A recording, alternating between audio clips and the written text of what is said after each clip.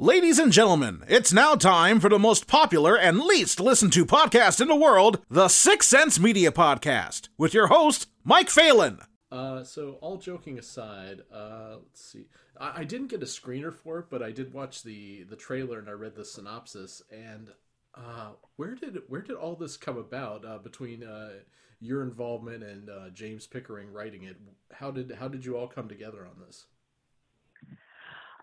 So John Ornoy, our producer, he optioned it from James Pickering off of Inktip.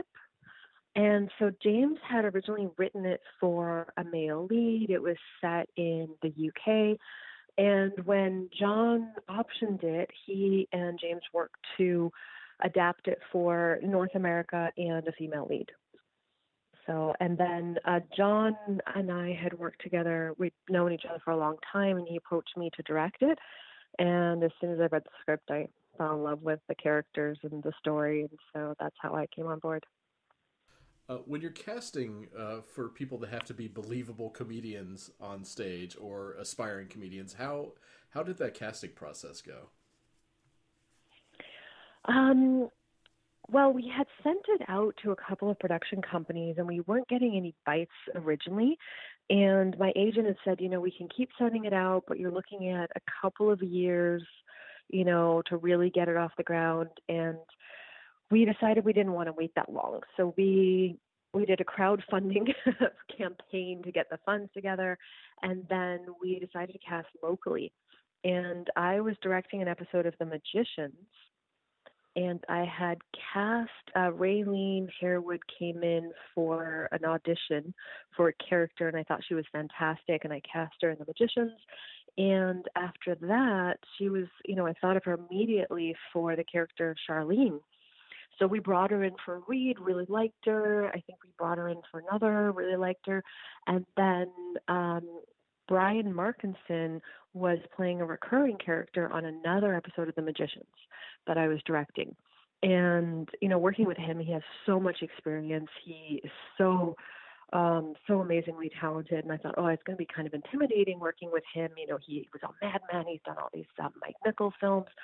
And he was great to work with. He was so open and open to anything, trying different things. He's a very generous actor. I noticed that right away when I was having trouble with another actor. He kind of helped me with the off-screen dialogue so I could get the performance I was looking for from the other actor. And so he's such a generous actor. And so I told him about it, and I thought, there's no way. I mean, he's going to be busy. He's going to, not be interested. It's so low budget. And he said, yeah, send it to me. And he read it and immediately loved the character of Bob. And so we had a chemistry read between Brian and Raylene, and they got along great. And they worked really well off each other. So we ended up casting them. What's your directorial approach when you have characters that have to have that very intense, intertwined relationship? Do you have them work together off-scene to build the rapport, or do you prefer to see the rapport kind of build itself as you're filming? It was a bit of both. Like, we did have rehearsals so that they could get together and work with each other and start forming that relationship. And then on set as well. One thing that I loved about the script, reading it, is it wasn't sort of the stereotypical, older man, younger woman, and they fall in love. It was really a father-daughter relationship. And so that felt very refreshing and to me, where I thought, it's kind of breaking that stereotype. So they did form that friendship and, a bit of that father-daughter relationship, off and on set. What were some of the challenges with making, I mainly focus on indie films, so usually there's always some kind of challenge when making a film like this. So what did you encounter during production that was a little bit challenging? Oh, there were so many different challenges.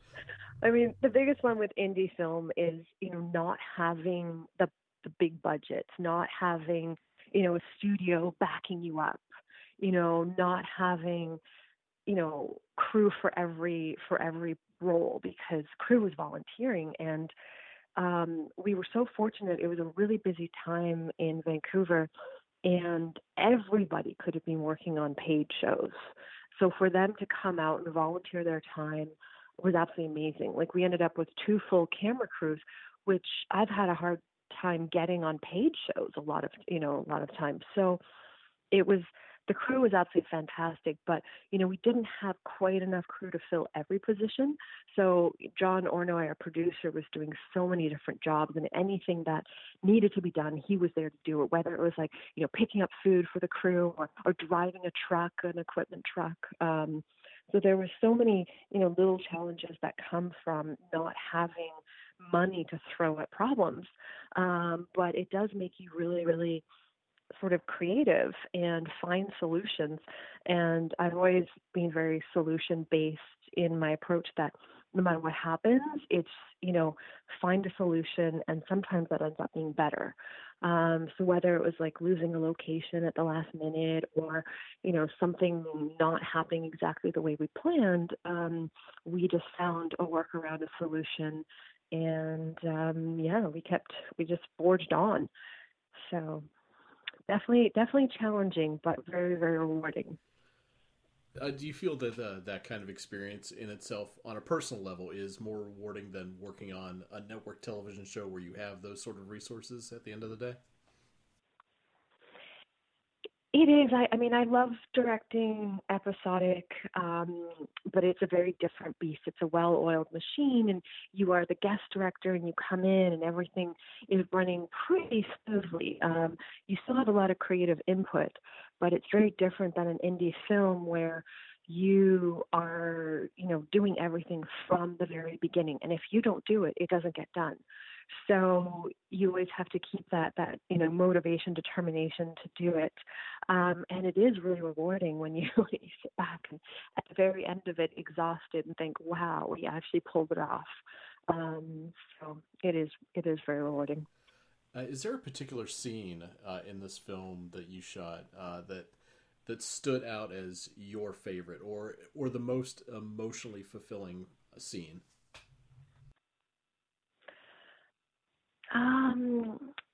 There were a couple. I think for me, the ending scene was, I loved filming that ending scene. We kept it really, really simple. And we had, now that father-daughter relationship had been formed, and, Bob had this whole redemption story, I just love that Charlene flips the tables on him and starts heckling him the same way that he heckled her when she first went on stage, but in a really, friendly, sympathetic manner. And it just resonated when we were filming it, that it was a really nice way to end the film and show that they would be lifelong friends. My last question, which is always the most important question, is where and when will people be able to see All Joking Aside? Well, we were planning on a big festival circuit. Yeah. I've been hearing that a lot for some reason. It seems that the festivals just aren't happening for some reason. I don't know what it is. No, and I understand. But we premiered at CineQuest in March, just before everything shut down, and so we were able to get our one red carpet premiere.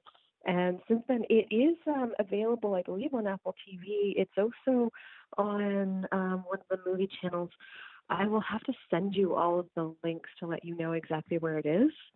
And so it is available to watch. So we kind of decided it didn't make sense to wait for, the world to open up again. That we wanted to get All Joking Aside out, and available. Yeah, and right now you've got that great time where all the big studios are pushing everything, so indie film is becoming the go-to right now for fresh entertainment, which I'm ecstatic for myself.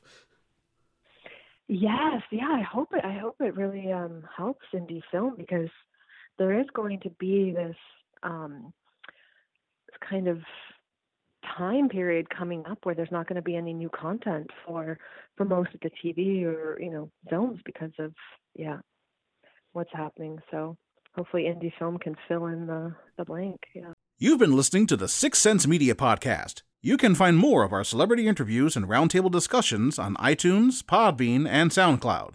Be sure to check out our movie, TV, and video game coverage at sixthsense.com and fanbolt.com.